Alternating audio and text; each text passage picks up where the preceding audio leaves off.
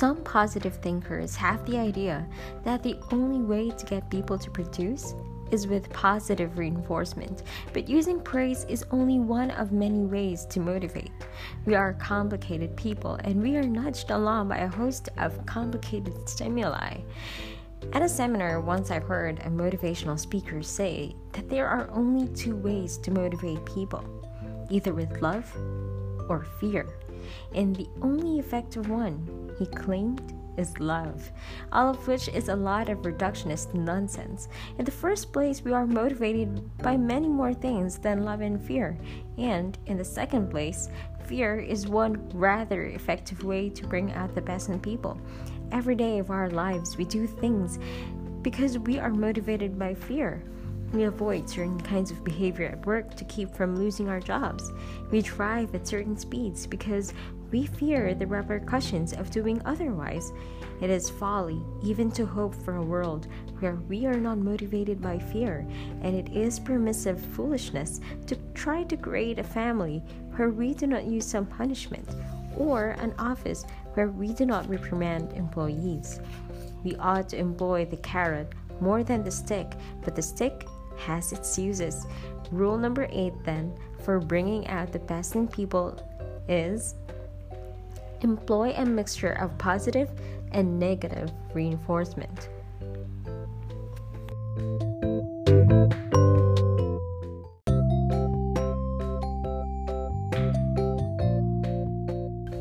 When John Wooden arrived at UCLA, the basketball team had just ended a 12-13 losing season. He immediately set about building what became the most spectacular record in the collegiate history of the sport. When Wooden retired in 1975, he had coached this UCLA basketball team to 10 national championships in 12 years, a record unapproached by any other coach. He was called the Wizard of Westwood because he could win with tall men and short men. One year, his was the smallest team compared to the competition ever to win a national championship. Two research psychologists, Roland G. Tharp and Ronald Gallimore, studied Wooden's coaching methods in some detail during his 1974-75 season. After watching 15 practice sessions to see how he talked to his players on the floor, they found that in contrast to the techniques advocated by many behavior modifiers, praise was a minor feature of Wooden's teaching methods. Total positive social reinforcements, verbal and nonverbal, constituted only 7% of his total action. Negative statements added up to 14.6%. Wooden scolded twice as much as he rewarded. But the precision of Wooden's negative statements is important to note. The researchers called it scold instruction.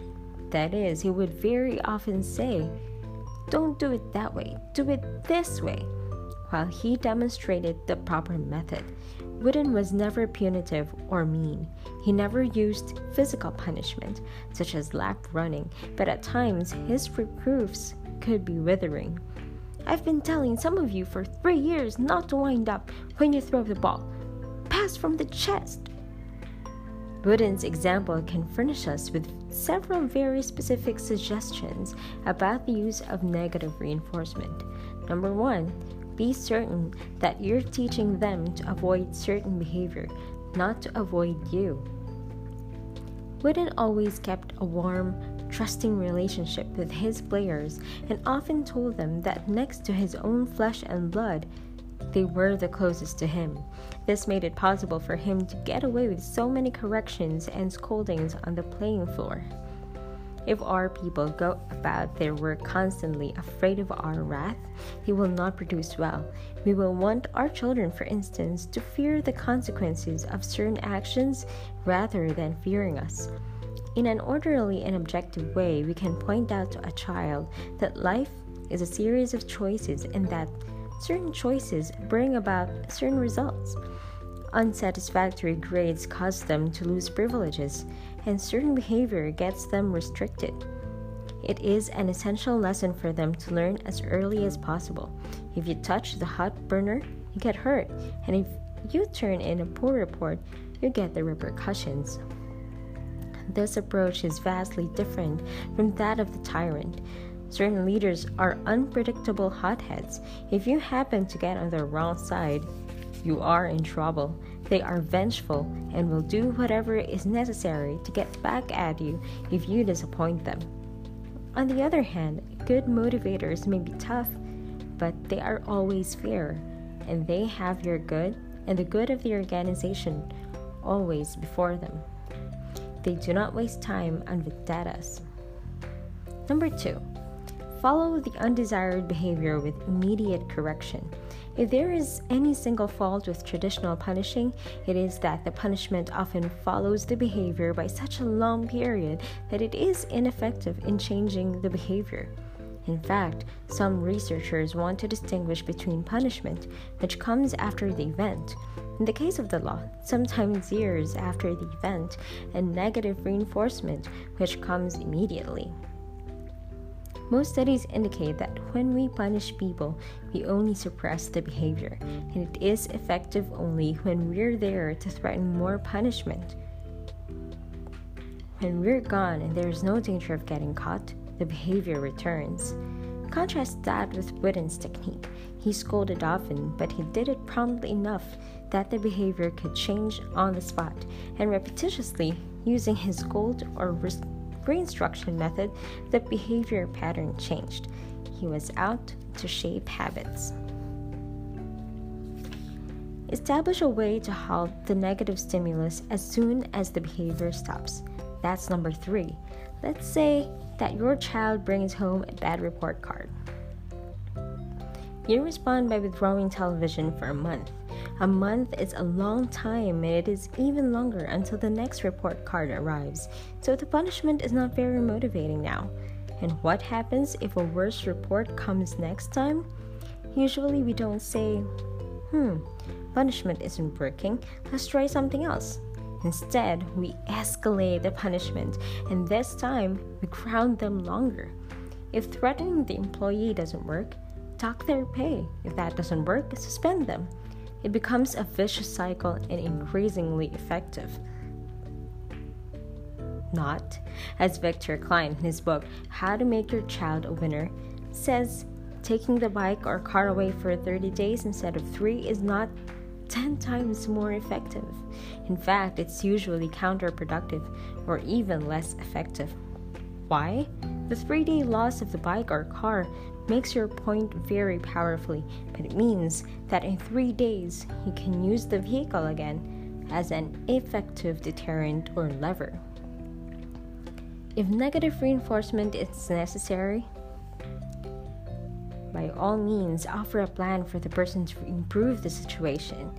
Claire, for instance, was a bright 16-year-old who was about to be expelled for truancy, poor grades, and fighting with her mother. She was threatening to run away, and her mother had taken away all money, the use of the telephone, and dating privileges as punishment, but the situation was only getting worse. Here's the plan that was worked out with the mother and daughter. 1 note from school each day, saying that she attended all classes, earned Claire telephone privileges for the day, 4 notes during the week earned 1 weekend date, and 5 earned 2 dates. The mother was very doubtful at first, but the plan worked beyond belief. The lesson was this: when Claire was punished by loss of privileges, she showed no change until a definite way of earning the privileges back was offered. Number 4, one last suggestion. If negative stimulus control doesn't seem to be working, try shaping the absence of the behavior. That is, give positive reinforcement to anything other than the undesired behavior. Karen Pryor, in her book Don't Shoot the Dog, tells how she used this method to modify her mother's behavior on the telephone. Her mother had been in her youth a fascinating, witty woman, but when she became an invalid living in a nursing home, the telephone conversations were usually, and sometimes exclusively, concerned with her problems: pain, loneliness, lack of money. Her complaints would turn to tears and tears to accusations. The exchanges became so unpleasant that Pryor attended to duck the phone calls. Pryor decided that there might be a better way. She began concentrating on her own behavior during the calls, deliberately extinguishing the complaints and tears by saying, ah, and and well. When her mother complained, but not hanging up, then she reinforced anything that was not a complaint: queries about the children, news from the nursing home, discussions of the weather, books, friends. These she responded to with enthusiasm. To Pryor's astonishment, after 20 years of conflict, the proportion of tears and distress to laughter and chatting reversed within 2 months. The youthful, witty, interested mother returned. Is such shaping manipulative? No more than John Wooden's coaching of his players, and no more than the day-by-day methods we all use to influence the behavior of those around us. For all our talk about the merits of love versus punishment, says James Q. Wilson, people are changed by routine interactions in which we convey by word, tone, gesture, and expression our approval or disapproval of the behavior of others.